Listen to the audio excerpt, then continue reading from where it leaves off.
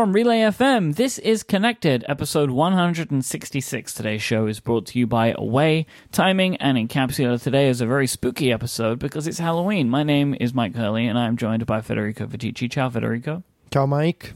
And Mr. Stephen Hackett. Hello, Stephen Hackett. Hello, Michael Hurley. I thought that you may give us spooky names like people do on Twitter, which I think is the dumbest thing people do on Twitter. Please don't. Please when do I not. said spooky, my brain was like scanning and I couldn't do it in time. So maybe we should try it now?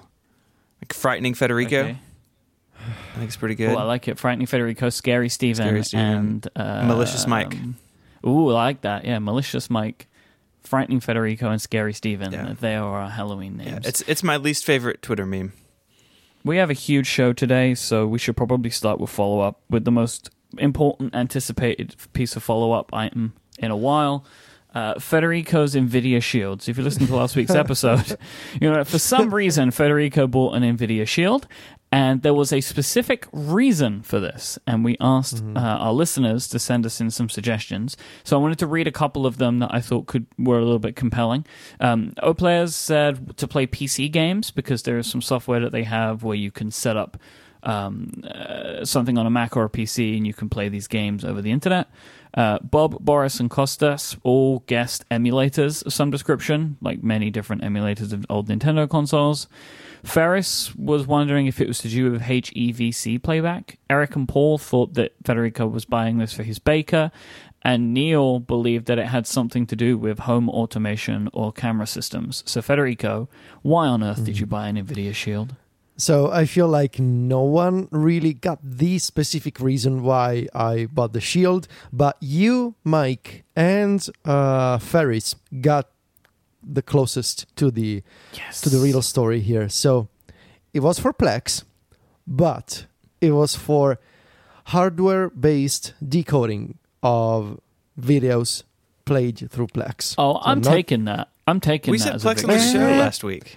Yeah, we spoke about you spoke about Plex, but I asked you why, because I told you I said on the show I already have Plex on my Synology. Why would I want to use Plex on the NVIDIA Shield? And you said I need to think about this some more. So I'm awarding myself half of a mic point for that. It's a half of a mic point and also half for listener Ferris because HEVC playback is indeed part of the story here.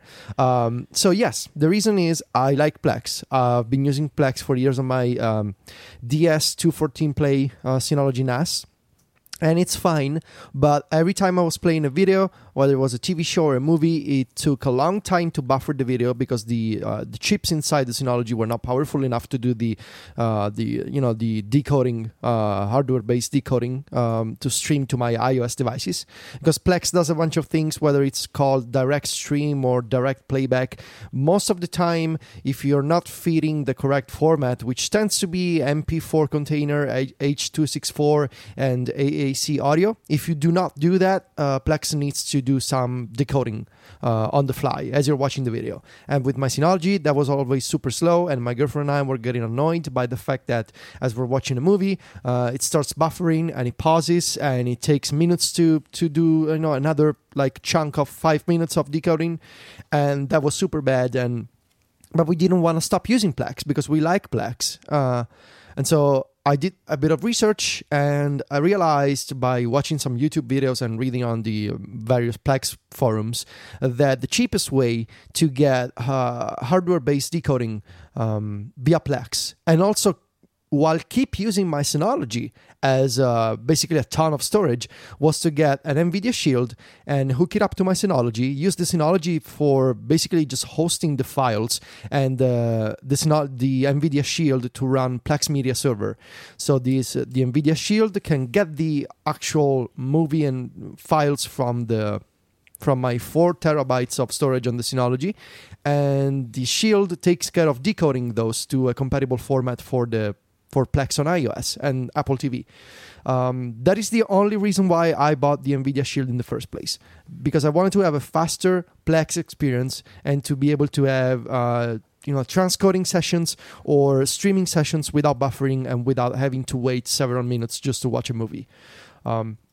as I did this, so last week I set this up. It's very easy. You log into your Google account and you on the NVIDIA Shield. Then you confirm with the code on your iPhone, and you're off to the races. You just need to update Android TV, which is what the NVIDIA Shield uses, and then you can start using the Shield. And the only thing that I needed to do was to configure my Synology with the NVIDIA Shield as an external storage source.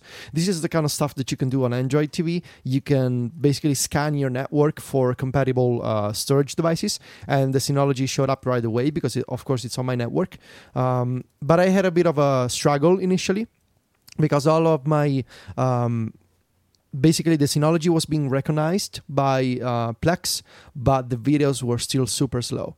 And so I spent a couple of days obsessing over this problem. We had already talked about it on the show, and it would have been really bad if I couldn't figure this out before the next episode. So I did more research, and I realized that initially I thought it was going to be some kind of permission problem with accessing files and folders on my Synology. But it turns out that the NVIDIA Shield comes with a built-in version of the Plex Media Server, which is an old one. And to get the best experience and the latest features from Plex, I needed to install a beta version of the Plex Media Server from the Google Play Store. This is all done natively on Android TV. You can just basically go to the Google Play Store, search for Plex. Actually, before you need to sign up your Google account for beta access, and then you go to the Google Play Store and you see the beta, and it's all done sort of like test flight, really.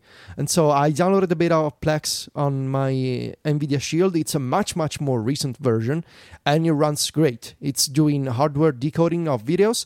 It can do multiple streams at a time. Like I was able to do like 2 to 3 1080p transcoding sessions simultaneously on the NVIDIA Shield, and I got the best of both worlds. I got the storage on my Synology, like 4 terabyte in RAID 1, and I also got the NVIDIA Shield that is behind a fast and efficient Plex experience. And this is the best Plex setup that I've ever had. I never had a powerful machine being able to do transcoding for videos on the fly as I was watching them.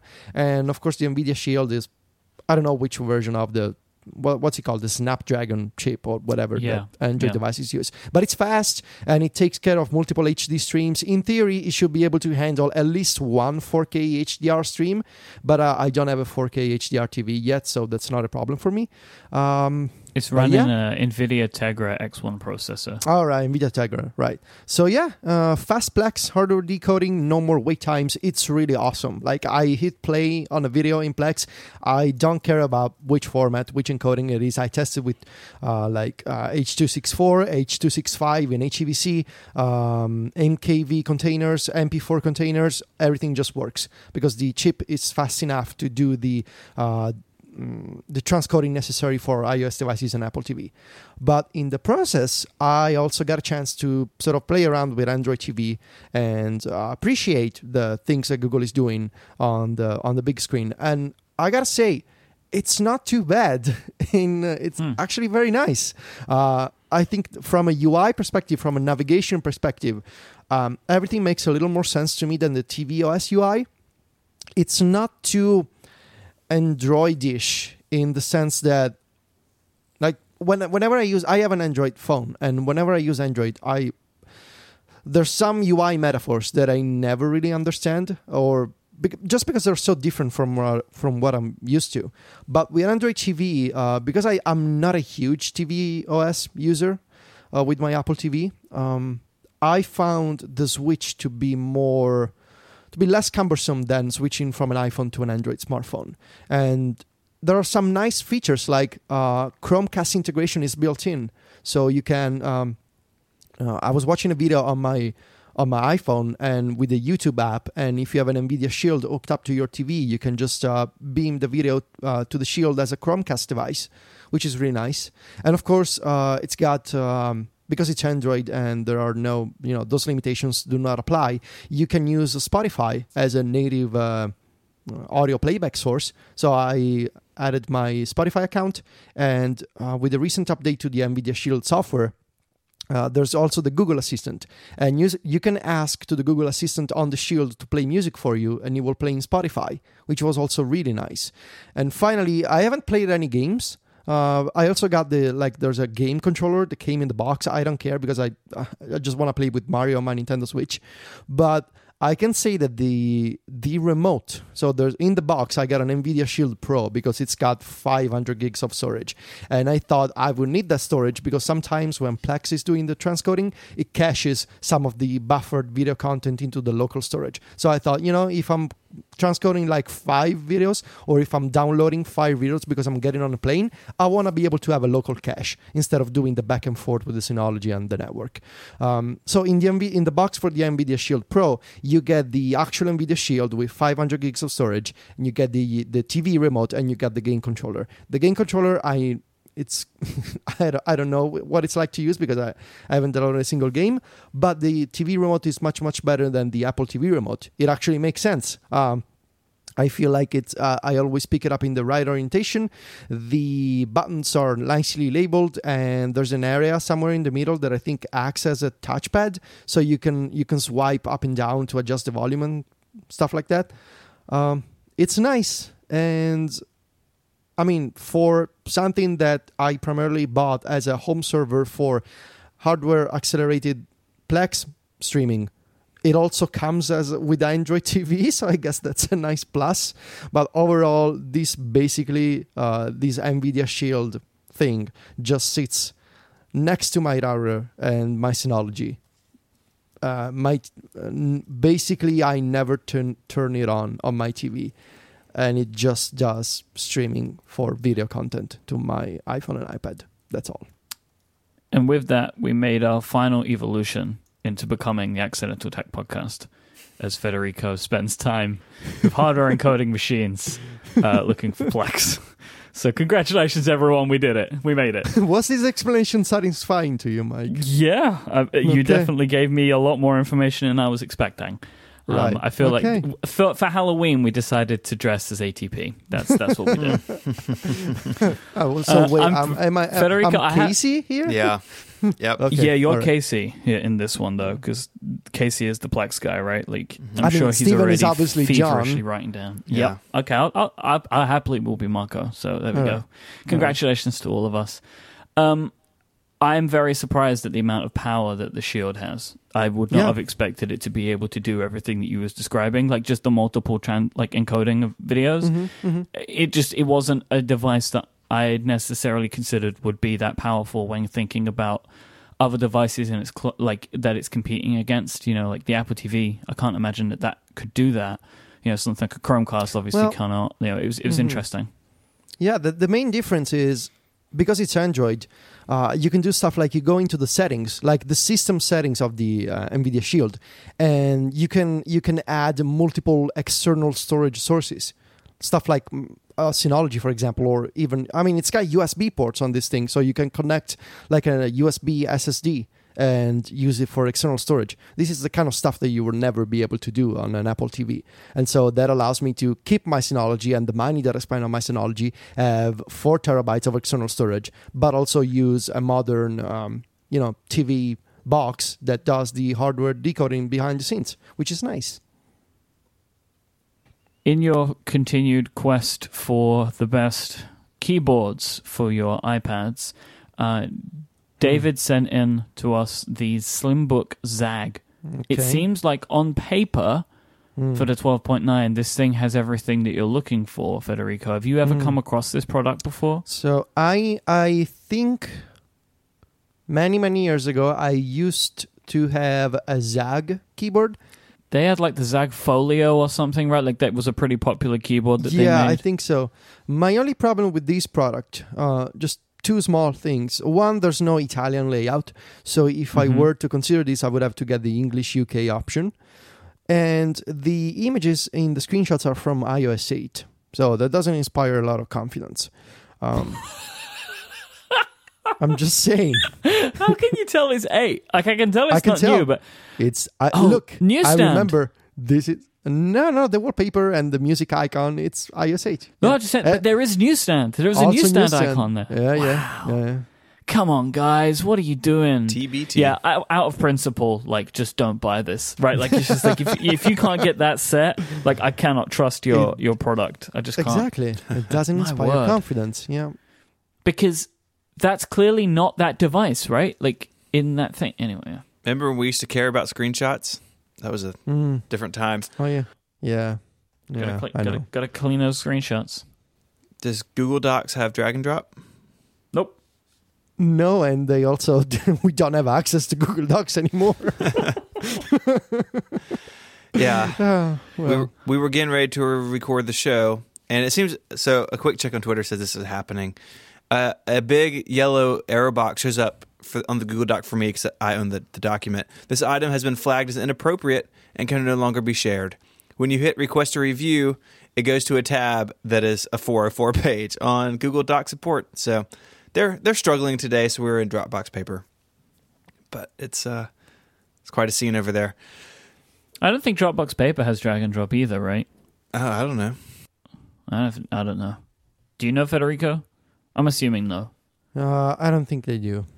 Okay. So nobody does, basically. Yeah. So if you want a collaborative editing suite, I tried it into Outlook. editorial the other day, and then I thought, wait a second.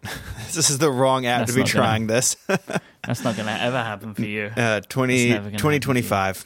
A quick reminder that we are halfway through our Cool Fresh Gear pre-order. There'll be a link in the show notes. This is a t-shirt and set of 2 AirPod stickers to make everything in your life look like tiny things of floss, which I think are adorable and hilarious. It is a pre-order, so get your orders in by Monday, November 6th, and we'll get these shipped out mid-December.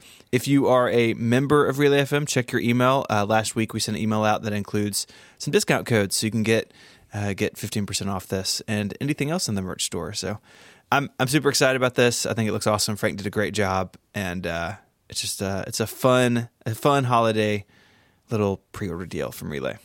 All right, this week's episode is brought to you by Away. Away are a team of thinkers, seekers, and designers, and they have made smart premium suitcases that you can get for under $300. So your luggage will never cost more than your plane ticket, because why should it? Why should your luggage be more expensive than the thing that you need to actually go get on the plane? That's wild. Something that I need constantly when I'm traveling is more battery. I always need more battery for all of my devices. And when you buy an Away suitcase, you can charge all of your devices while you travel, because both sizes of their carry-on feature USB ports of a battery large enough to charge your phone 5 times. Go to awaytravel.com/connected right now. You can browse their suitcases. They're all made with premium German polycarbonate, which is unrivaled in strength and impact resistance, whilst remaining really lightweight. I have the regular carry-on, and that thing is so light and easy to move around. They offer 4 different sizes. They have 2 sizes of carry-ons, and then they have a medium size and a large size, which are the more kind of regular suitcase sizes. And they have 9 fantastic colors for you to choose from. Away cut out the middleman so you can get first-class luggage at coach prices. They have a bunch of different other little features that I like their removable washable laundry bags. You can separate all of your clothes while you're traveling. They're all got TSA combination locks built in, so they're not going to get busted open if your case gets pulled out for inspection. All of their carry-ons are compliant with major US airlines, so you can maximize the amount that you pack while still being able to take it on board as a carry-on item. And they have a patent-pending compression system, so you can stuff loads of things in these Away cases, and you can zip them all up real nice, and there's a nice little pocket on it so you can pop your laptop in there. It's really, really, really great. I am a big fan of my Away suitcase. I love using it whenever I go on any short trips. I have the carry-on, and I have many times packed for like a long weekend with just the carry-on, and I can put everything in there. It's really, really great stuff. Away believe in the quality of their products. That's why they offer a lifetime guarantee. If anything breaks, they'll fix it or replace it for life. And they also have a 100-day trial with a no questions asked return policy, so you can take it with you on a trip, and if it's still not right for you, you can return it, and they'll accept that. They have free shipping on any order as well within the lower 48 states of the US. Travel smarter with a suitcase that charges your phone. To find out more, go to awaytravel.com/connected and use the code connected at checkout to get $20 off any of their suitcases. That's awaytravel.com/connected and the code connected for $20 off. Thank you so much to Away for their support of this show and Relay FM. So, Stephen, where is your MacBook Pro? Do you have it back yet? Did they fix the top case? I do have it back. So what I shared last time was not the whole story.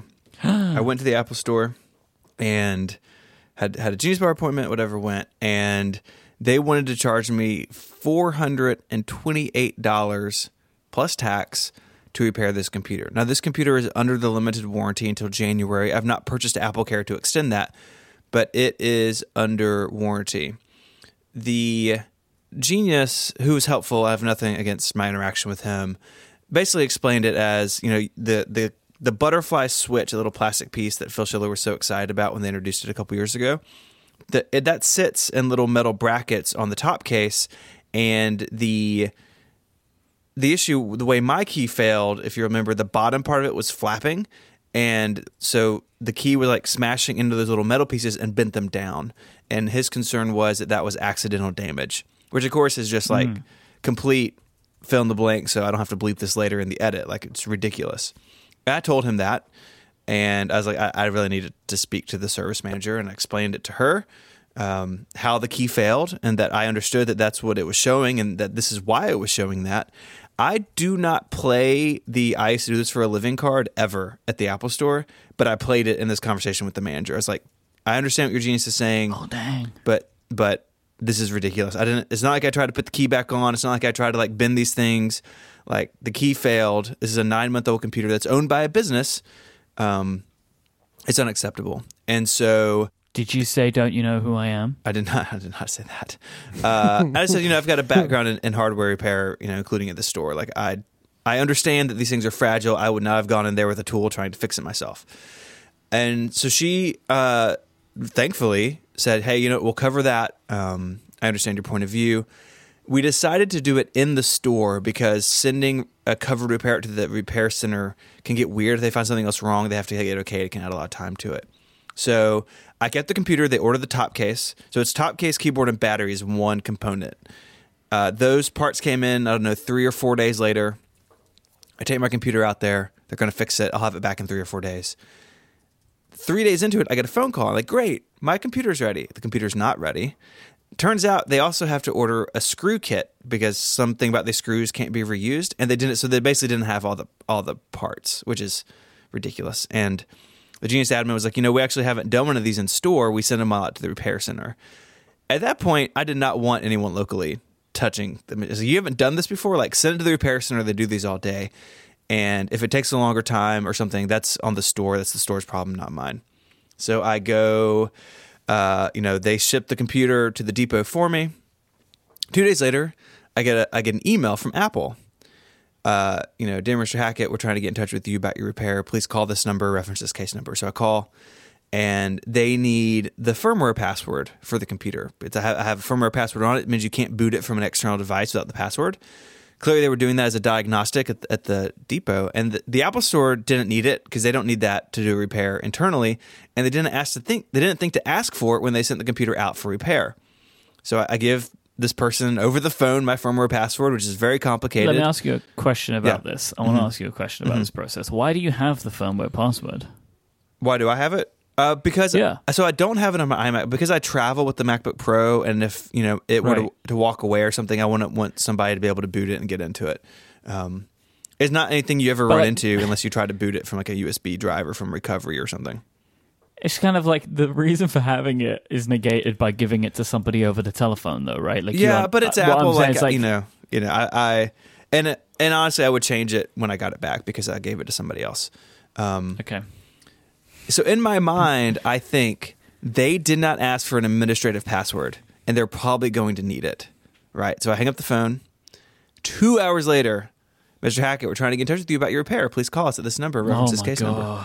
I call them back. Now, I had created a administrator on this machine just for them. The username was Apple. The password was Apple. I give the nice woman on the phone that username and password. She says, great. Thank you so much. Hopefully we won't have to call you again. Like, because they have a record of all this. So she can see what I've been through already. At this point, I've been without the machine 6 days. So it's like 9 days or something since my first interaction. And then it's been gone for a while. So I finally get it 8 days later. It's gone a total of 8 days. I finally get it back. And it's fine. I'm not out the $428. The first thing I did in the Apple Store, open text edit, and type every single key. All the keys work. They all feel good, right? None of them are like uneven. So it's fixed. It's fine. But in the meantime, an episode of ATP came out, and I'm going to ruin this is a couple episodes ago now, so like, sorry. Marco Arment bought a late 2015 MacBook Pro to replace his Touch Bar because he just got fed up with it, which I understand. I'm not doing that, but I did have a 2012 MacBook Pro in the collection that it needs a battery, but it's fine.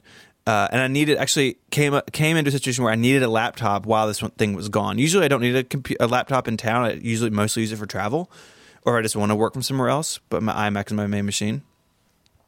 So I needed it, so I migrated my user to it. There's a lot of funny stuff with that, including that this MacBook Pro now thinks it has Touch ID because I migrated it from a computer with Touch ID, which is pretty funny. There's a tweet about that in the show notes. So I've been using this late or mid 2012, whatever it is, Retina MacBook Pro, and I see, again, I don't think I'm doing this, but I see what Marco is saying, right? Like, it has all the ports I need. The keyboard is pretty good. It's still Retina. I understand why he did it. And like, I have this virus in my brain of like, maybe I just use the 2012 MacBook Pro for a while. And because at the end of the day, like, yeah, the Apple Store like screwed this up multiple times, but ultimately they took care of me. Ultimately they paid for the repair, which is all I wanted. Like, after that, it doesn't really matter how long it took, like, because I didn't have to pay for it. But the deal is, I now feel like this computer is a ticking time bomb. Like, I feel like this keyboard is just like one tiny piece of debris away from failing again. And I would not own a late 2016 MacBook Pro without AppleCare. Like, people can debate if AppleCare is worth it or not. I tend to do it because I know how expensive these repairs are on these computers. But at the same time, I can say I've had multiple computers over the years where I bought AppleCare and never needed it. But if the GPU goes out on this iMac, then whatever it was, $200 or $300 is worth it. If your keyboard dies on your MacBook Pro and it's $428 to get a key fixed, maybe you should buy AppleCare. So if I keep this thing, I'm definitely going to buy AppleCare for it. But I just don't want to. Like, I just don't. It left such a bad taste in my mouth knowing how much this repair is. I don't know what to do. So I have the 2016 MacBook Pro. It's here on my desk. I haven't really logged into it again. Like, I've just been using the 2012, and we'll just see what happens. But it was such a pain, and I at the same time, I think nerds experience this. We're going to talk about this later. I think when nerds have something happen with their computers or with their devices, like, it's sort of better than the average person, because I understand like how things can go wrong, like how repairs can be complicated. But at the same time, it also kind of makes it worse because I know how to do a good job at it. Like, I know what steps they could have taken. Like, that genius should have known better than trying to blame accidental damage on it. Like, I told him, it was like, you and I both know that these keyboards are fragile. Like, I don't know why we're playing this game. So it's been really frustrating, but it is back. Apple did take care of it ultimately. Any interaction I had with Apple was really like the second time I had to call them to give them the second password, like, you could just hear in her voice that she was like disappointed that she had to call me again, like that we had to have another interaction over it. So yeah, that's the story. It's been like 4 years since this key broke, it feels like, but now it's over until, another 9 months from now, and it breaks again. Whew. Well, that was a story. The problem is, you both have big stories today. The problem with this issue that I find is that it shouldn't cost nearly $500 to replace a key on a keyboard, and if that is what it costs, the product wasn't designed well. Yeah, so I think we should clarify a little bit. If the key itself just breaks, they basically do it in store. They have a box of them, whatever. They pop one on, and they tried that at first, and then he took the time to actually see what was wrong. But if the top case fails, so if those little metal brackets bend or break, or if the key sits on a little rubber switch, if that breaks or falls off or is damaged somehow, then the entire top case is that $428. So it's top case, keyboard, and battery. And a lot of that expense is the labor, because the way these machines are built, they're built into the top case. So basically, you put them face down, and you take all the guts out of one, including the screen, and like attach it, like you're rebuilding the computer from zero. So I understand why it costs that, but I totally agree with you. It is ridiculous that such a simple failure can lead to such an expensive repair. And it is worse with this MacBook Pro because the keyboard is worse. But this is a flaw inherent to the unibody design, that since they started doing unibody with the original MacBook Air and then in 2008 when they introduced it into the MacBook Pros, this is the expense because everything is built into this one piece. And you have to replace that piece. A lot of stuff comes with it. And I'm not suggesting Apple get away from the unibody. I really like it. I mean, this machine is thin and light and amazingly rigid, but clearly you need to have some sort of thing in your system of like, if this key, if these keyboards have problems, we need a cheaper way to fix them. I still think that we could be in a situation where Apple opens a repair extension program on these keyboards. Like, hey, for 3 years, in or out of warranty, if your keyboard's failed, we're going to replace it for you. They should do that because this design, as you said, is inherently flawed.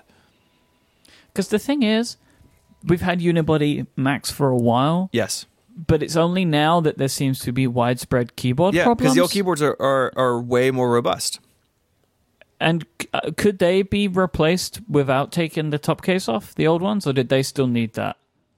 Like if you bust a key on your 2012, what happens? So it's the same type deal. If that little rubber piece or one of the brackets is broken, it needs a top case. But the way they were designed, that was far less likely to happen. I mean, to really break one of these keyboards in a way that you need a top case, it would have to be accidental damage. You would have to like go in digging around with a dental pick.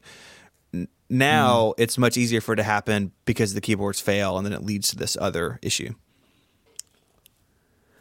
Yeah, I don't know, man. It seems like a bit of a mess keyboards. to me. Connected, we are all just in keyboard pain, I feel like, the last couple months. And it's just... I'm okay. You're okay?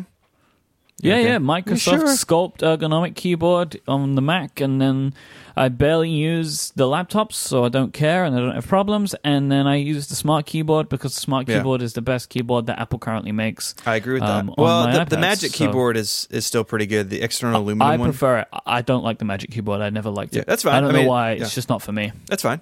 I like the smart keyboard too. I mean, I've been typing along the iPad, and like, keyboard's really good, especially on the 10.5. Like, the size is really nice.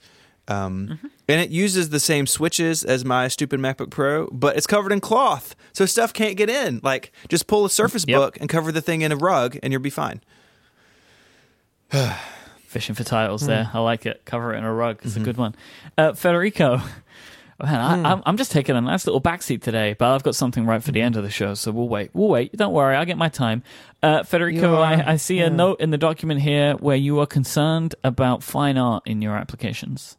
Well, it's just, this is something that Steven and I were discussing a few days ago, that it seems like there's a trend lately in these big services of sort of redesigning some key aspects of the like branding and splash screens and websites with this new artistic, these illustrations. And I find it fascinating because, especially, we talked about Dropbox and how they are putting this huge emphasis on this, this fancy redesign and the whole idea of letting your inner creative energy flow, whatever that means. And Todoist has also now added a bunch of illustrations to the service. Sort of, they're making these announcements. Now we have new illustrations, which... Now, I'm not against pretty things. Like, it's, if you want to have like these illustrations, it's fine. I think I think it's somewhat strange when like you do not expect art. You do not expect fine art from your water pipes. Like, utilities are not supposed to be showcased in a museum, And so I think it is strange. It's just strange to me to have this contrast between something that I use because it's useful, but I'm not expecting to be gaining an artistic sentiment out of that. And also having these companies focus on, now you have these beautiful illustrations in your to-do list. Well, I'm not sure I needed illustrations in my task manager, but sure, I'll take it. And when it gets to the extreme, such as with Dropbox, it's and they have this like site-wide redesign and a blog post and these major announcements. It kind of makes me wonder, have they focused on this for the past several months? So it's just something to sort of, we see these trends come and go with these big companies, big web companies. They have money, they can invest on this stuff. And of course, Todoist is just like a minor case of a bunch of splash screens. It's more exaggerated in Dropbox maybe. But I was thinking about why I find this strange. And I guess the problem is indeed that when I'm using some kind of software, because it does a thing, I'm surprised when that simple utility, that simple thing gets embellished with a bunch of illustrations. Like, I'm not expecting to see the Mona Lisa in TextEdit. You know what I mean? Like, there's that contrast, which I find strange. Yeah. So for Todoist, it came with version 11.6 of their iPhone and iOS app. It's like the top bullet, a new surprise when you reach Todoist 0. Yeah, that's the tone. Like, It's always like there's something new for you to experience. No, it's not an experience. It's an illustration. Yeah. It's not like I'm opening my task manager and I'm taken aback by this magnificent I was taken aback. illustration. Like, no. I think the problem with a lot of this stuff, and I mean, this is how things tend to be with software and services. Like, if they're not perfect for you, if there's something, you use them, but there's something about it that frustrates you. But like, whenever the company or the individual is working on something that's not something that you want, it's frustrating, right? Because it's like, why are you not fixing the thing or advancing the thing I want, but instead you're adding this other feature? It is exacerbated when that additional feature is a new illustration, because you just know people had to take time to do it, right? Like, these things, they don't just magically appear.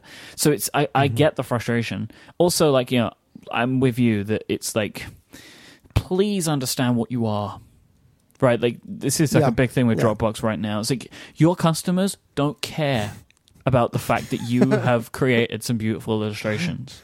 Like, this is not a thing that we care about. And so you don't have to position it like it is the best thing ever. Like, Dropbox should have published the redesign stuff, but they shouldn't have tweeted about it from the main Dropbox Twitter account, right? Like, it's not something that your customers should care about, like your internal ideas about your design. Like, about life. People don't care about that, right? Like, that is for you to do, and you should care about it, but you don't have to be like, look how amazing this is, and expect everyone to go, yep, I know it, right? Like, no, that's not how it works. So I like, really, like, realistically, it's not like I'm opening Dropbox and like I'm moving a bunch of folders around and I'm zipping documents.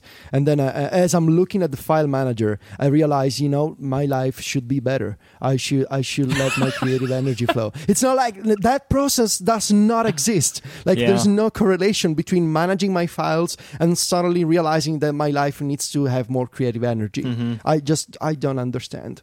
Yeah. It is, I don't know what it is, but like, I feel like it is a thing where these services and these companies, they feel like they have to make you feel like they're more important to you than they actually might be. And I assume this is to keep you using their system. Savage. But I don't know who this works on. There must be some people that this works for.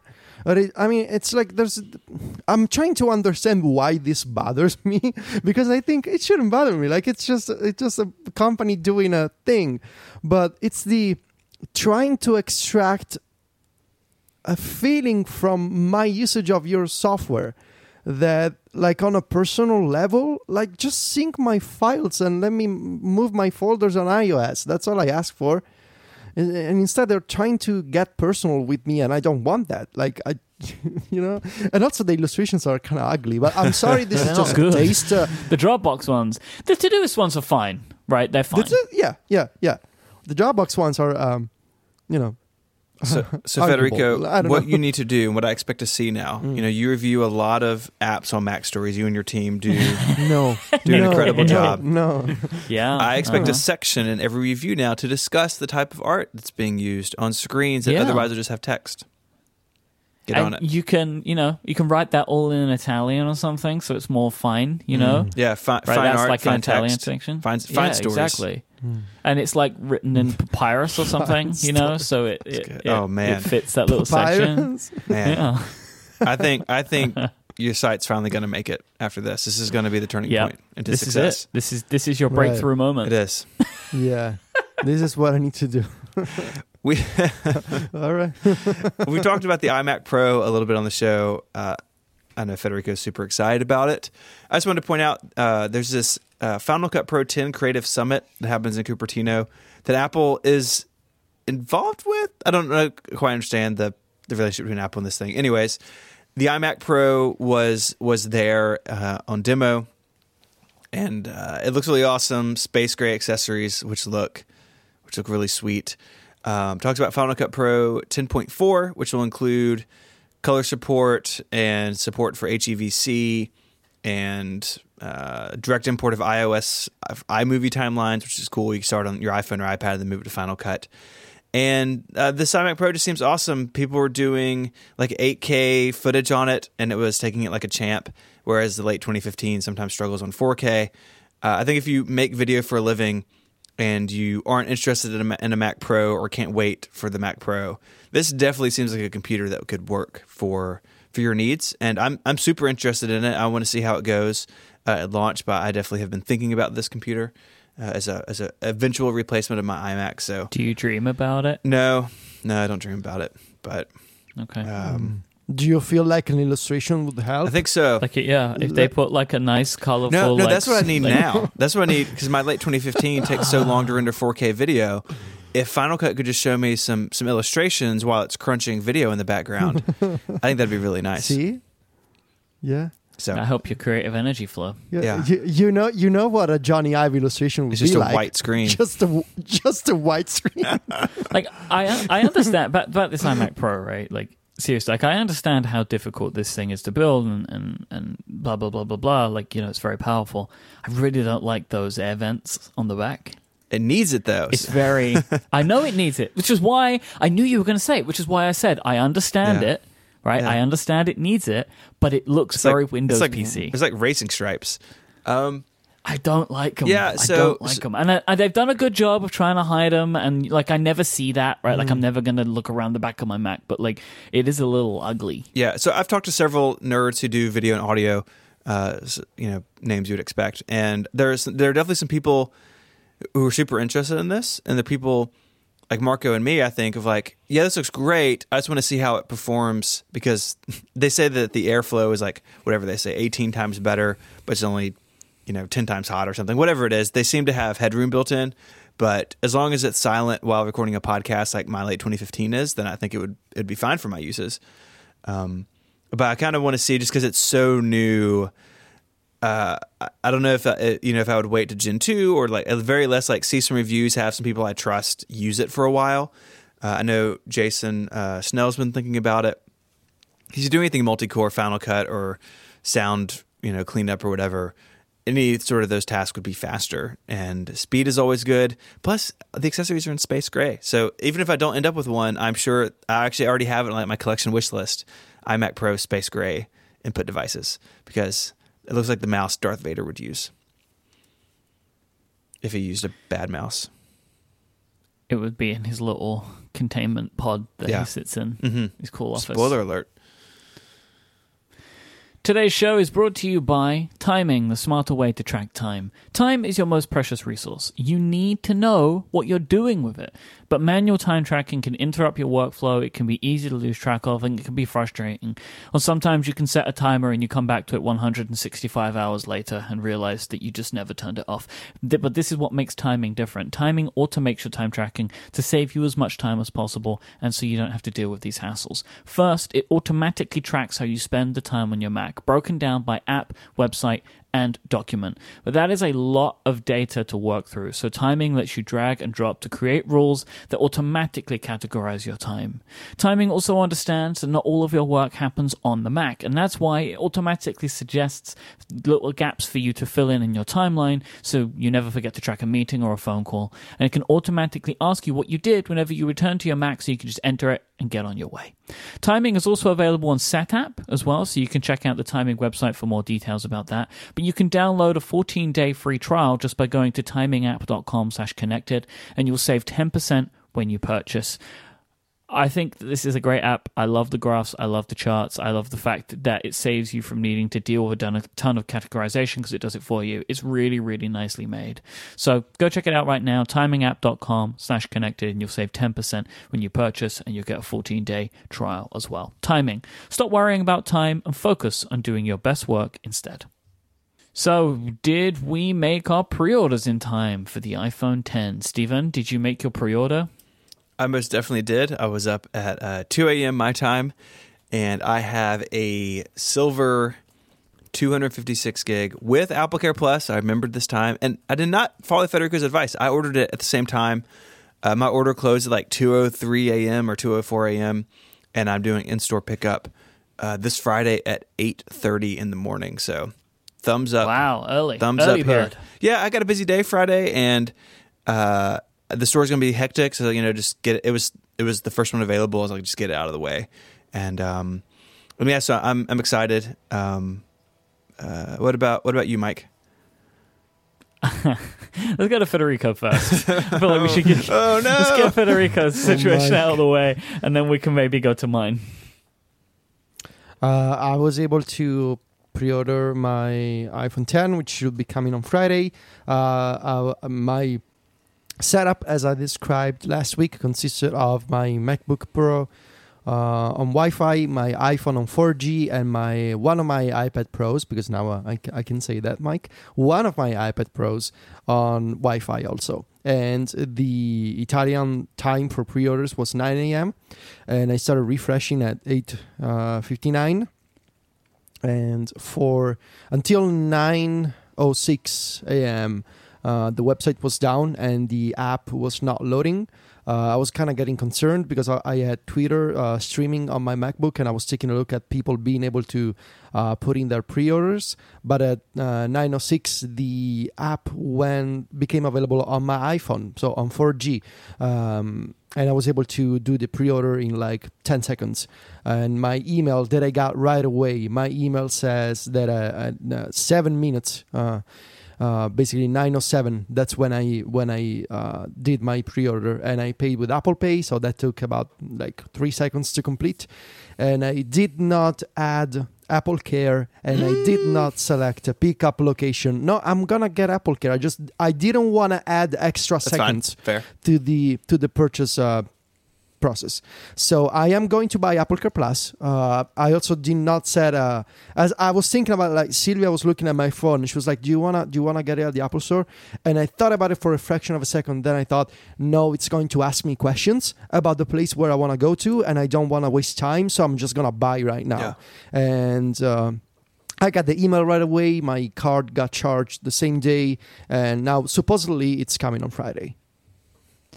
I screwed it up. No, Mike. I screwed Did it you up. do, Mike? What happened? I mean, I followed the teaching method, right? Like I had all different devices, all different situations, networks, all that thing. And then like the store refreshed, and I was able to, like, it popped up and it was like third for pickup. So like I went to do that, but then I don't know why I did this. I decided I should change the store to a different store in London. I don't know why I did this. It was so stupid. Why? I don't know. I don't know why I did it. It recommended a store that like isn't very easy for me to get to, but like I could have gotten to it, right? Like it's not a problem. But no, I was like, no, I want to get it from this store. So I ruined it. I ran out of time. Like by the time I got there, it was already like weeks away. So then I'm not thinking straight, right? So what do? I back out to try the other color. I don't know why I did this. It's all wrong. I was in a haze. It's like I've never done this before. And then I went into that, and it was like everything was unavailable to pick up. Then it was only a couple of minutes. So I have an order from Apple for a silver. It's not white. I keep getting told it's not white, for the silver iPhone X to be delivered between the 13th and 20th of November. Problem number one: I am going to America on the 16th of November, so I have a small window of time to receive this order. But I have some other options Oh no. going on right Oh, now. no. Options. So I have other options. It's very Is one of the intriguing. options I have options. a guy in an alley? Like, what are you doing? Maybe No. that might be one of them. You're gonna get mugged. Placed an order for pickup at a store in a chain, very big chain in the UK called the Carphone Warehouse. It's huge. They're People seem huge not to distributor. like them. Like just on The Twitter. problem. Okay, so the problem with the Carphone Warehouse is this is very normal for them. They will tell you that the phone is going to be with you on release day. They will charge you, and then you get an email like the next day, and they're like, nah, it's going to be the 10th. Oh no. This is a very normal thing. But I have spoken to them, and they have told me it's the 3rd that I'm going to be able to pick this phone up. Everybody that I know that has called them, because I know a few people that did this, that called them, and they were told the 10th. I think they're all getting the Space Gray. So that might be a bit delayed. I don't know what's going on, but I've been charged. They told me it's for pickup. But I also have a potential resale opportunity from a very nice person. So I have a couple of options. I may end up with 2 iPhones. I don't know what I'm doing yet. This is like the Nintendo Switch all over again. Day phone, night phone. But yeah, I'm going to deal with it. If I do end up with 2, I already have a buyer for the second one. Don't at me. So I don't know what's going on yet, but I'll see. By next week, you'll know. I'm confident that I will be able to get an iPhone on Friday, but it's all still very like who knows-y. Wow. But I've ruined it. I don't know what I did. That sucks. I was awake like half an hour before, but So like you just panicked. I panicked. during I panicked. Well, I that don't happened know- to me once. yeah, So yeah. I totally understand. Yeah, that's too bad. Well, So- you got options though. You got I got a bunch of options. No, backups. it I'm seems. really Yeah. pleased that I have like a couple of options. There's even like another option as well, where like another friend is like they have bought a phone, but it's not the one that they want, and if I don't get it, they will sell it to me, but it's also not the phone that I want, right? It's like a 64, but like so yeah, I have a bunch of options, which will mean that I will hopefully at least have a phone next week, so I can talk about it, and then I'll work out what I want to do after that. But fingers crossed. It's just yeah. I have a second part to my story, which we're now getting to. We're now getting to the potential problem of my pre-order. So I will be driving on Friday No. because we need to do a few things. No, this is unacceptable.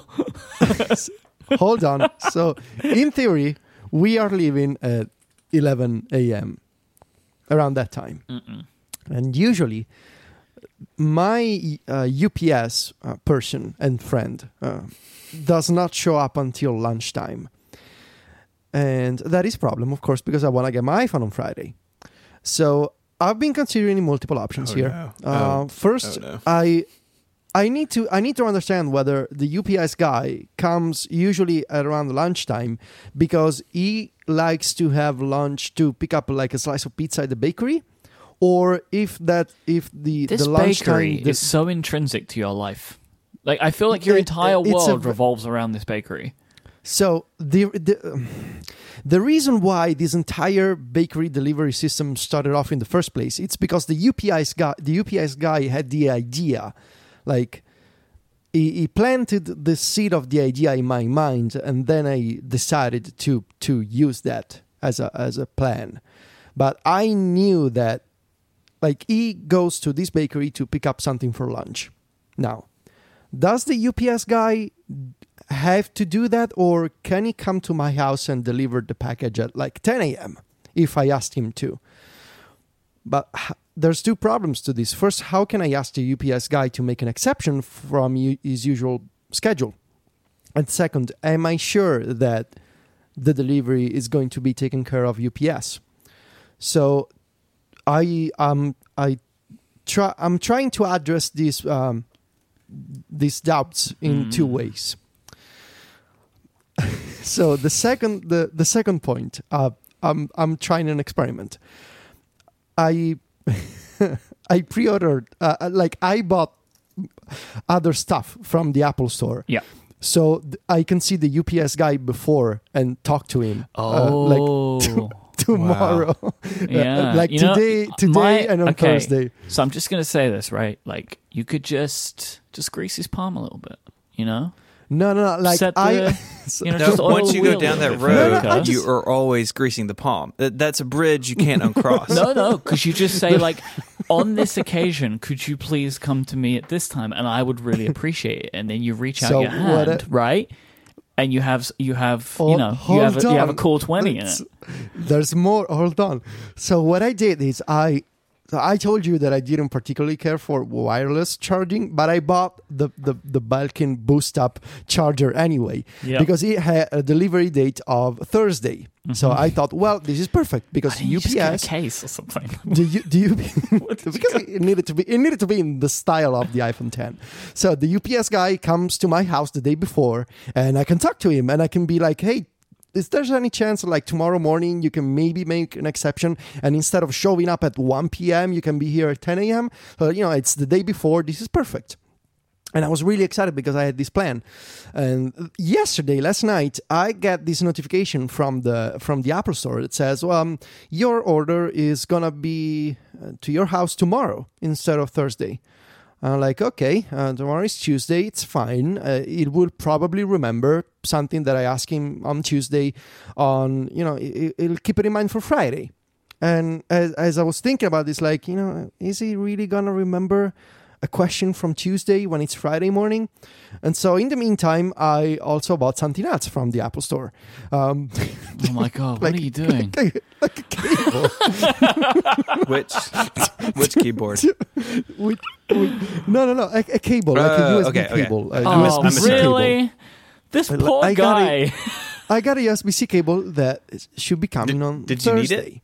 Or was it the cheapest thing you could find? No, just the cheapest thing. You should have just gone with the adapter, the headphone adapter. So I thought I can ask him. A question on Tuesday, and then I can ask him the same question on Thursday, and then when it's Friday morning, he will remember my request. So have you seen him today? Has he come today?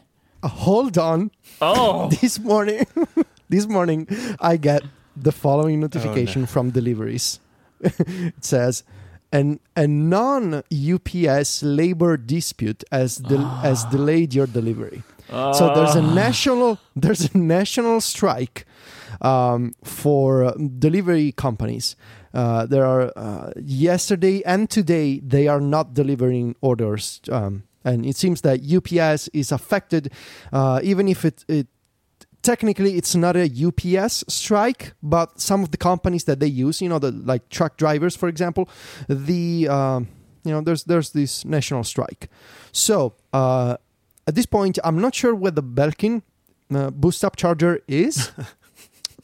The cable should be here on Thursday, I think, and all of this to say that my iPhone should be coming on Friday.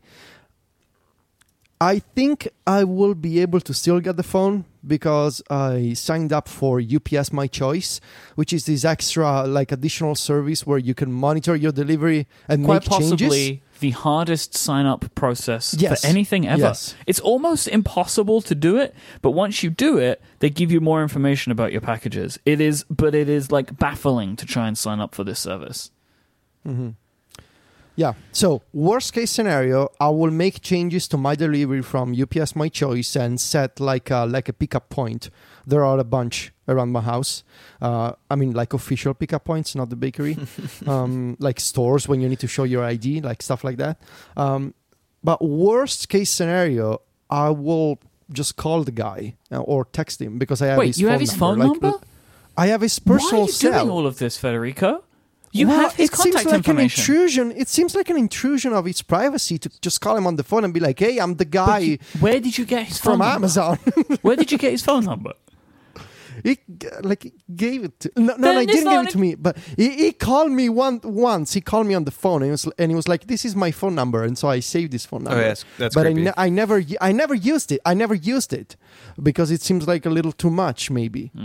I still think you need to I don't give him wanna- some money. I needs don't wanna- a tip or a bribe, however you want to do it. But you gotta make this worth his while. I'm man. struggling, man. I was thinking about this. All of these problems would be solved if we decided to move and go live in a building where there's a doorman that takes care of packages instead of doing this whole dance of the bakery and the UPS guy and being able to talk to the UPS guy before. Like, if we had an actual building with an actual doorman that would take care of these problems and these packages, that would be fixed. But the other thing is, like, just to plan your week better and not be leaving the house on Friday. Yeah. Well, that just cancel whatever it is. Unfortunately, yeah. Is it more important than an iPhone? You know, like, is anything? I feel like I'm exhausted. I don't know. I still feel serious. I make it. It's a joke, but like, I'm being serious. You need to make it worth this guy's time, because if he does this, if he actually does this for you, he's going outside of the route that is decided for him by the company. Right? That's the his problem. day is going to be worse. No, you're gonna get him fired. Is what you're gonna do. No, don't do this. As long as he delivers all these packages, he'll be fine. I mean, right? the guy stops at a bakery to have lunch. Yeah. I'm sure he can be flexible. He can just, I don't know how this stuff works, but my assumption is, like, they give him a route so he can finish his stuff within the time that he has allotted for the day. Yes. So, like, he might just need to work a little bit later. So in that case, you got to make it worth his So how while. much money is acceptable, Mike? What should the amount be? Is it bribery? Yes. If it's a favor? 100%. That's 100% bribery. 100%. But how much? This is inconvenient. I don't know, something like, well, okay, so this is the thing, right? You're spending like €1,000, right, on this phone. Yeah. So You give him 50. So 5%. Is it bribery if you talk about it before on a podcast? Yes, it makes It's more. always bribery. It makes it more bribery. If you give him the money beforehand, it's bribery. If you give him it afterwards, it's a tip, right? It's a tip. No, but you've got to convince him to do it beforehand by giving him the money. What if I promise a tip? That's bribery. I guess that's bribery. Oh, no. Because you may as well give him the money at that point. Well, are you uncomfortable with bribery? Isn't that? I mean, why? Well, does that not happen in Italy? I was trying to avoid that. Well, all I'm saying is, okay, so just it happens everywhere. It happens doesn't everywhere, listen to this Mike. show, so I'm going to say it. Quite a lot of this happens in Romania. Like, there's a lot of this type of thing. Like, everybody's doing favors and giving each other money for it. Right? It does happen a lot, especially in Rome with the There local you go, government. see?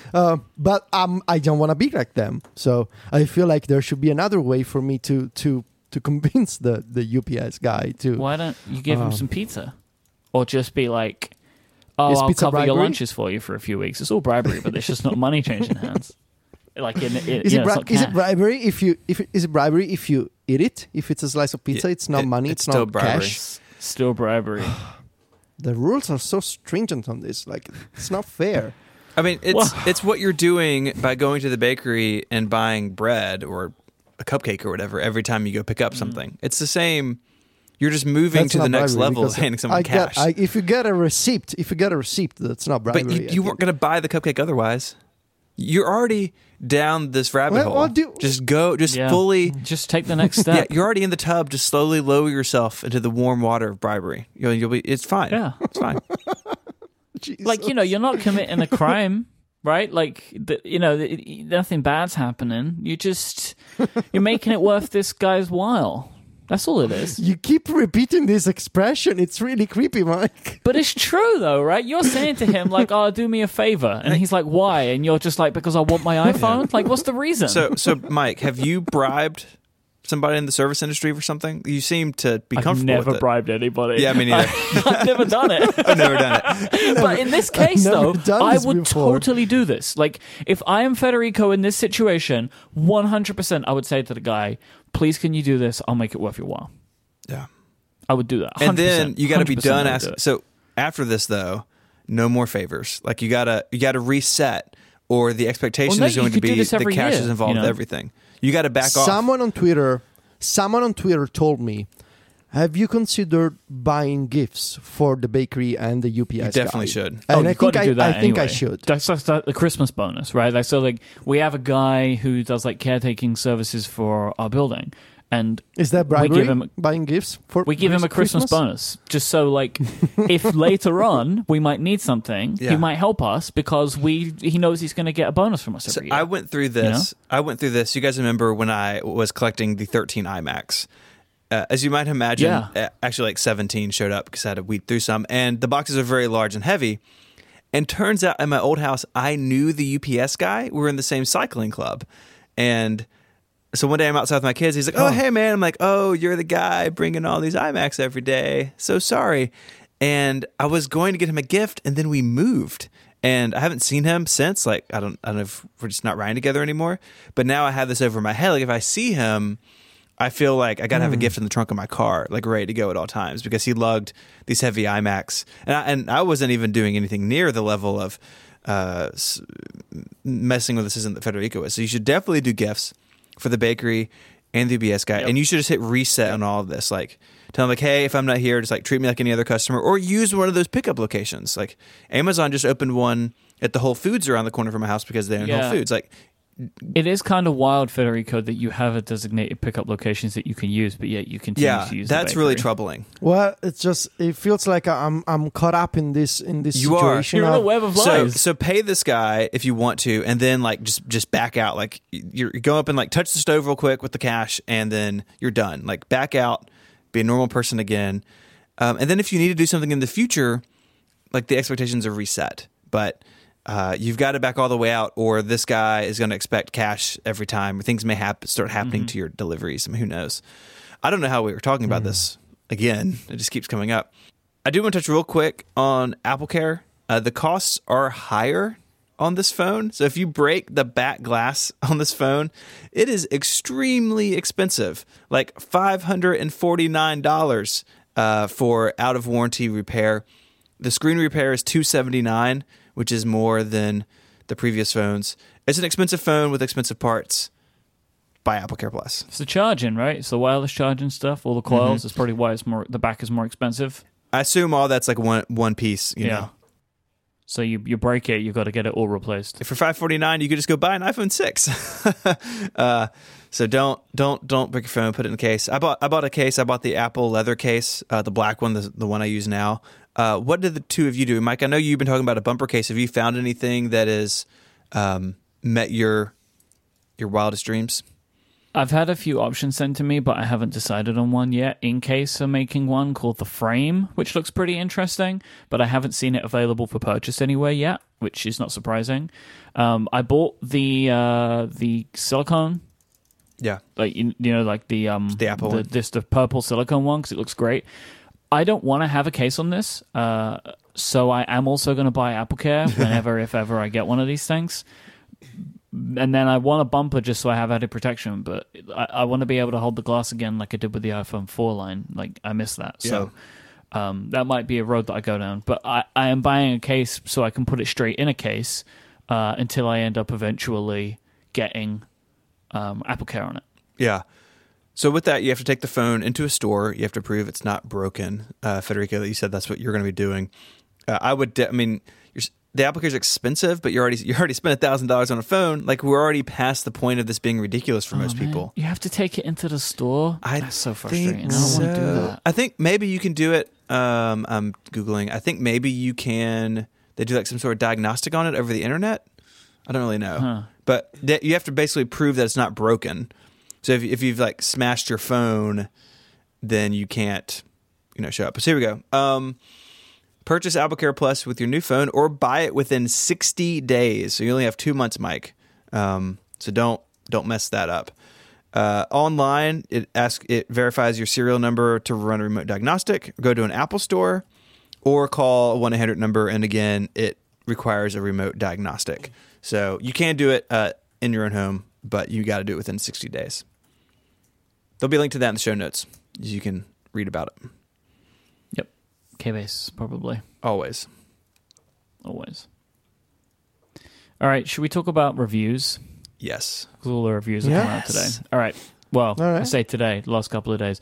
But before we do, let me thank our last sponsor for this week's episode, and that is Encapsula.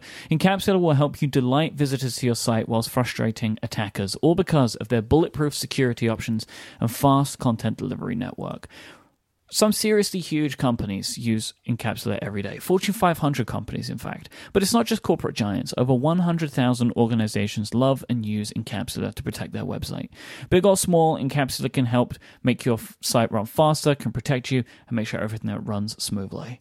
Not only will they block your site from attackers, they'll also keep the user experience fast and smooth, so your visitors can enjoy your content undisturbed. Their customer service team have years of security and networking expertise, and they're at your disposal 24/7, and you'll get personal account management with the best service level agreement in the business. Whether you're a one-person website or a huge company, Encapsula have got you covered. As a listener of this show, you can get 1 whole month of service for free. All you need to do is go to encapsula.com/connected. That's INCAPSULA.com/connected. Check it out now to find out more about what Encapsula can do for you and claim that free month. Give Encapsula a try. You're not going to regret it. Thank you so much to Encapsula for their support of this show and Relay FM.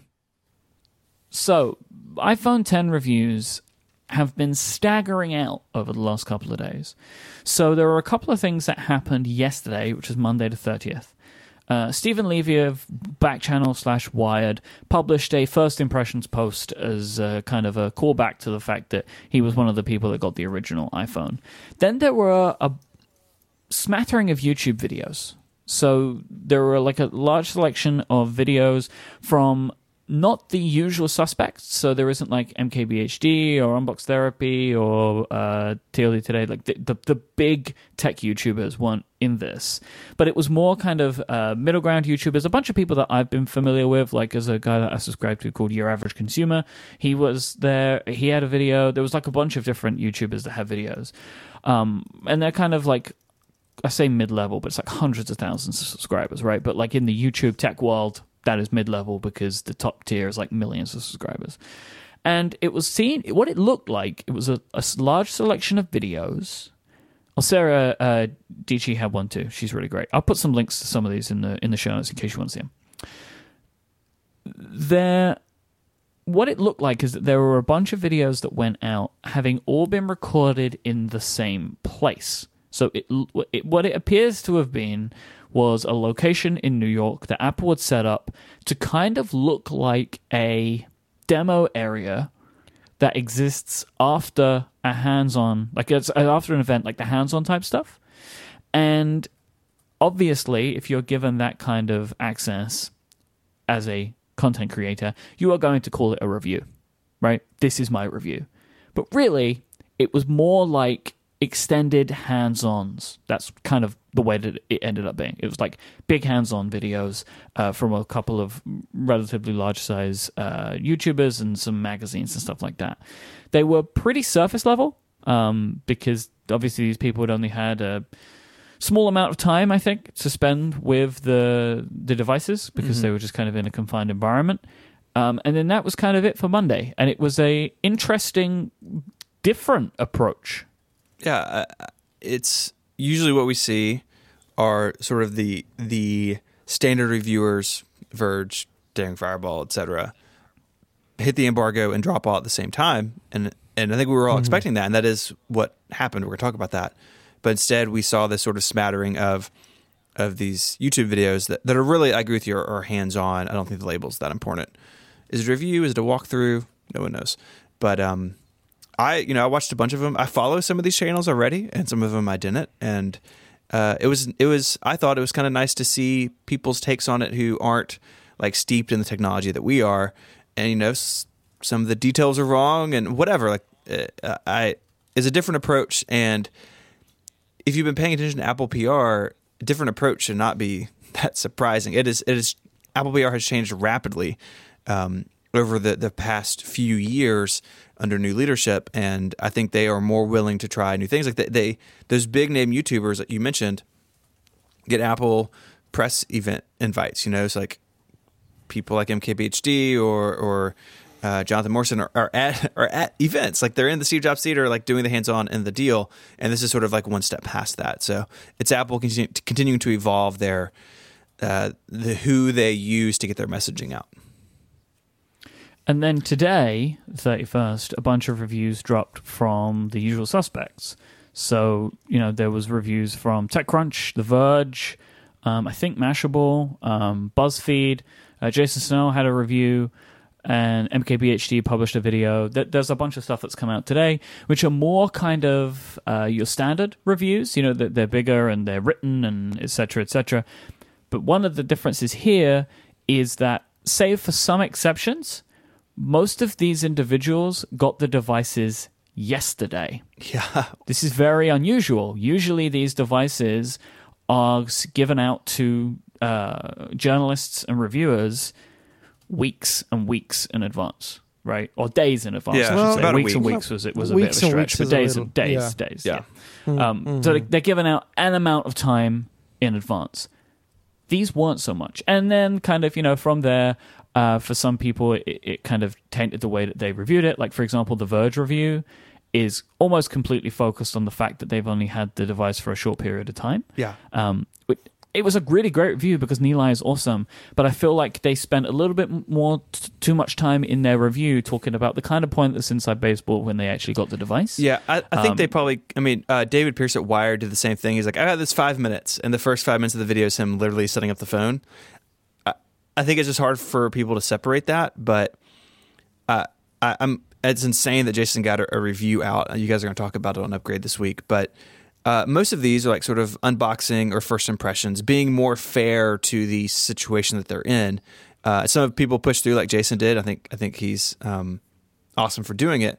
But a lot of these bigger publications are saying, "Hey, we just got it. We're going to do a full review, but this is sort of a setup." And the thing that is true about most of these sort of big reviews or hands-on and the YouTube ones are that they're basically the design, so you get to see the phone, setting up and using Face ID, which all of them talk about, and the camera, and things like sort of the more traditional review stuff like battery testing or like what's it like to live with this new size or what's wireless charging. Like that stuff will come later, but these sort of early limited time things basically force most of these stories to be just about the essentials, and that's what most people who watch these are going to care about. What is Face ID like? What's the camera like?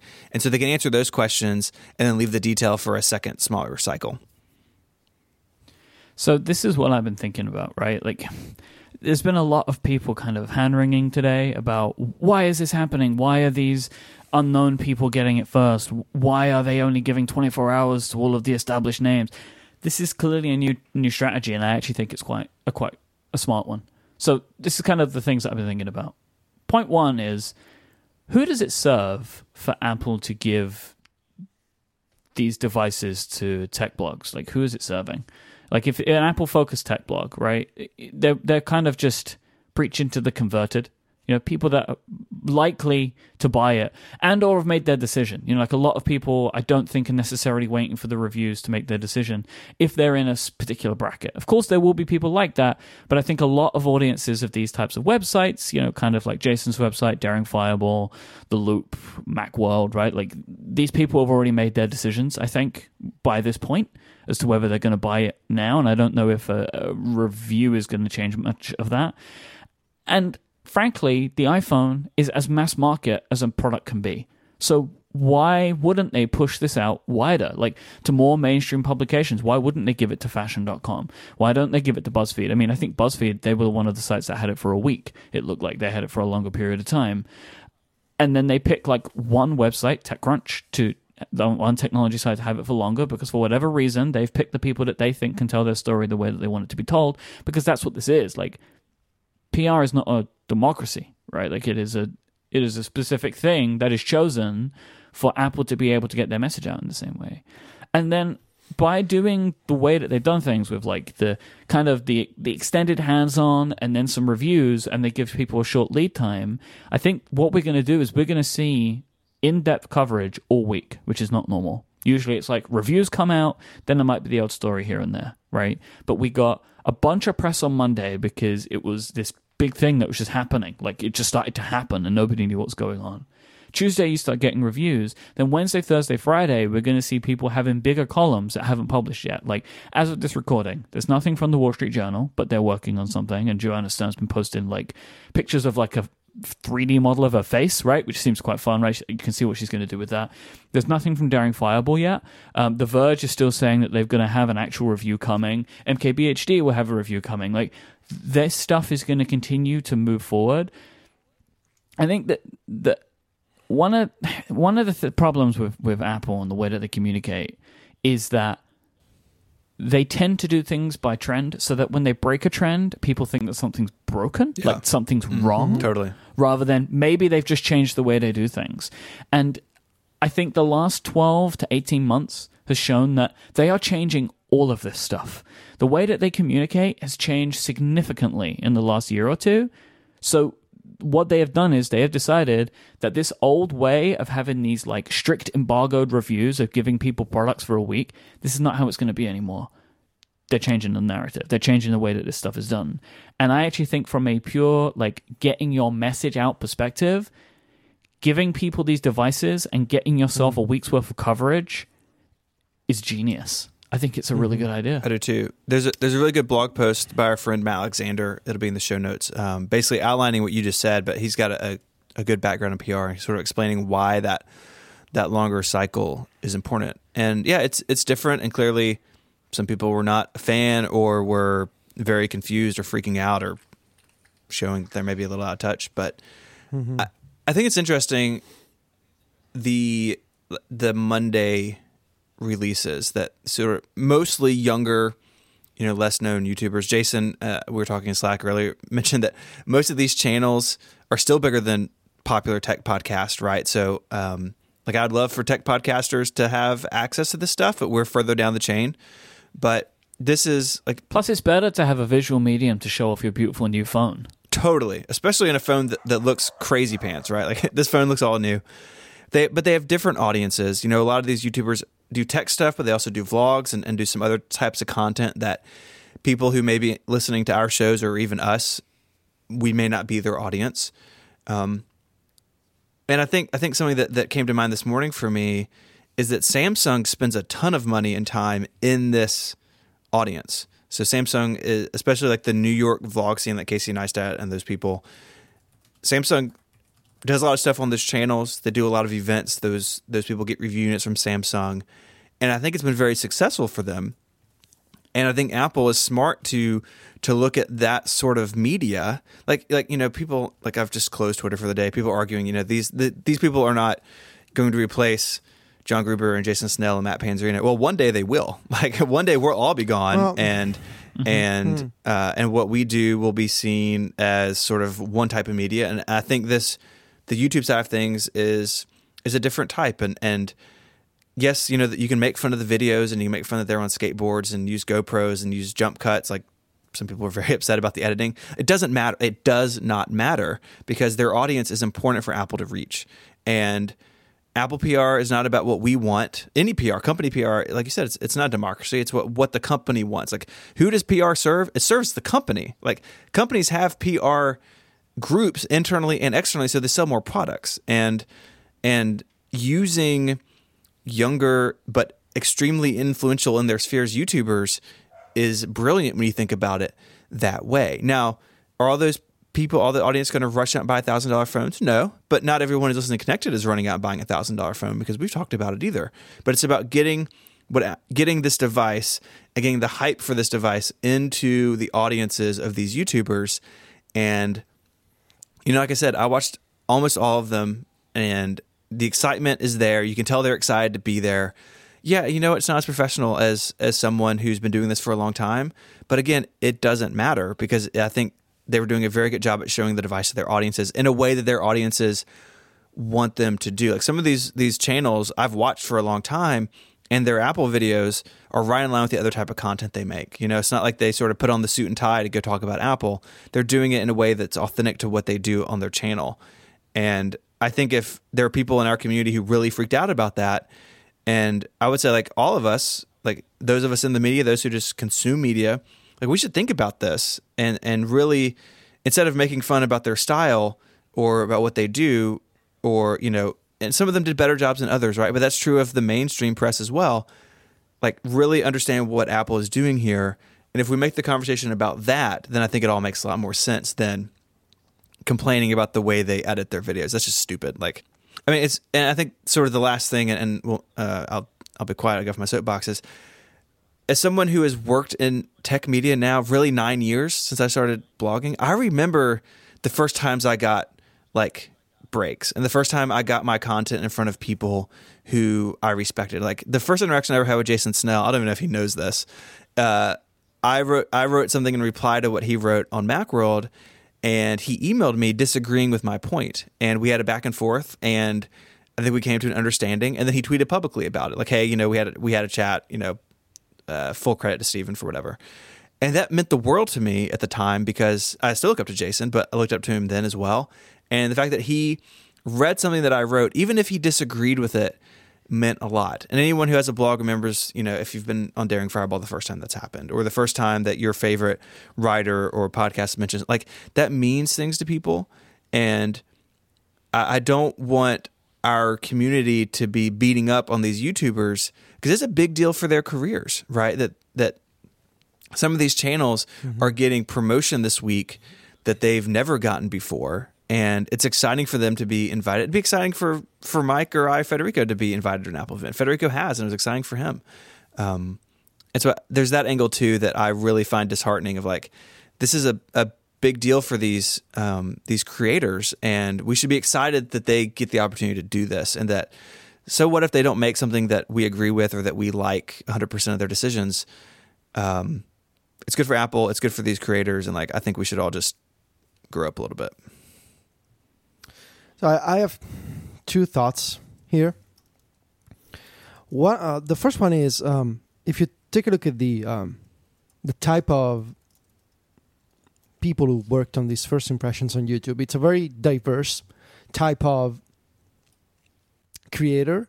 In the sense, there's a good variety of non-white men who are about 40 to 50 years old, and to have this kind of representation among the people who get some kind of early access to the new iPhone, I think it's great news. And I think that is showing how, to some degree, Apple is going sort of beyond the usual circle of middle-aged bloggers, and I'm counting myself into that group, who get access to some Apple hardware when it comes out. So, there's if you take a look at the channels that get access to this hands-on area, if you take a look at the people who are talking in these videos, you can see that it tends to be more diverse than what we usually see when it's embargo time, and you see the review on The Verge, and you see the iPhone on Daring Fireball, and you see maybe an iPad on Mac Stories. So that's great. But also, besides the social aspect of increasing the group of people who can talk about new Apple hardware beforehand, let's consider this from our own perspective of the traditional media, tech blogs and publications with websites where they put out text. I think it is, if you think about it, it is counterintuitive, and it is actually counterproductive to be sort of bitter and maybe unwelcoming to new types of tech reviews and tech audiences, because it is those people who have a different kind of audience and maybe a wider audience that later, those people can make younger minds or new types of people interested in tech. And to expose maybe a teenager to what it means to test an iPhone before it comes out, or to expose a family, like someone like my mother, for example, she can watch a video, she can understand what is going on, and it is those people that will maybe later become geeks and obsessed with tech, and it's that kind of audience that we cultivate on tech blogs. So to be against new forms of media, it is effectively, if you think about it, the worst move that we can possibly make, because we need to make sure that new people, that fresh minds are constantly exposed to these interests, to tech news, to iPhones or to Google phones, whatever.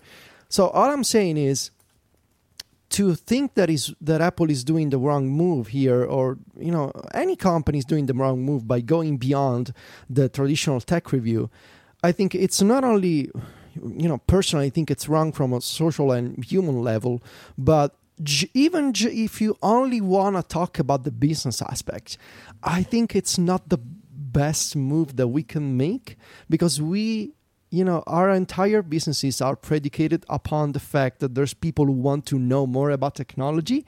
And so eventually, the 50-year-olds that read Mac Stories, that read The Verge, those people maybe in 20, 30 years, they will die because this is what we do. I'm just being honest. And so it's a cycle, and we need to move on with times. And YouTube is now a big deal, and these folks from these channels will one day be a big deal. And it matters that, one, there's a representation, but two, that we constantly have new people reading what we want to write and watching the videos that we want to make. So to not welcome those people is wrong on so many levels, if you ask me. It's really not what I was expecting some part of the Apple community to do when Apple did it. Yes, I was surprised. Because it was a strange embargo strategy. It was an unusual PR move. But the fact alone that we are talking about this, I think it proves that Apple PR succeeded. I'm just a little sad when I tweeted, for example, a link to Sarah Dici video, and I got a bunch of nasty replies, and that's a little disheartening. Every time it happens, and I've seen others being a little peculiar about this what Apple did, which is sad. If you ask me, it's really sad, but it is what it is. And I just think that it's awesome that more people got to, in some limited fashion. I actually wish they had actual review units, if you ask me, but I think it's awesome that more people can talk about this stuff. And from my personal point of view, when it comes to my business, to my website, the more people can read about technology and develop an interest, a hobby in technology, the better it is for me personally. But the bigger picture is, the more people, the more diverse group of people that can talk about this stuff, the better for everyone it is. Well said. So the iPhone 10 looks good. We haven't really spoken about it. There's a new phone.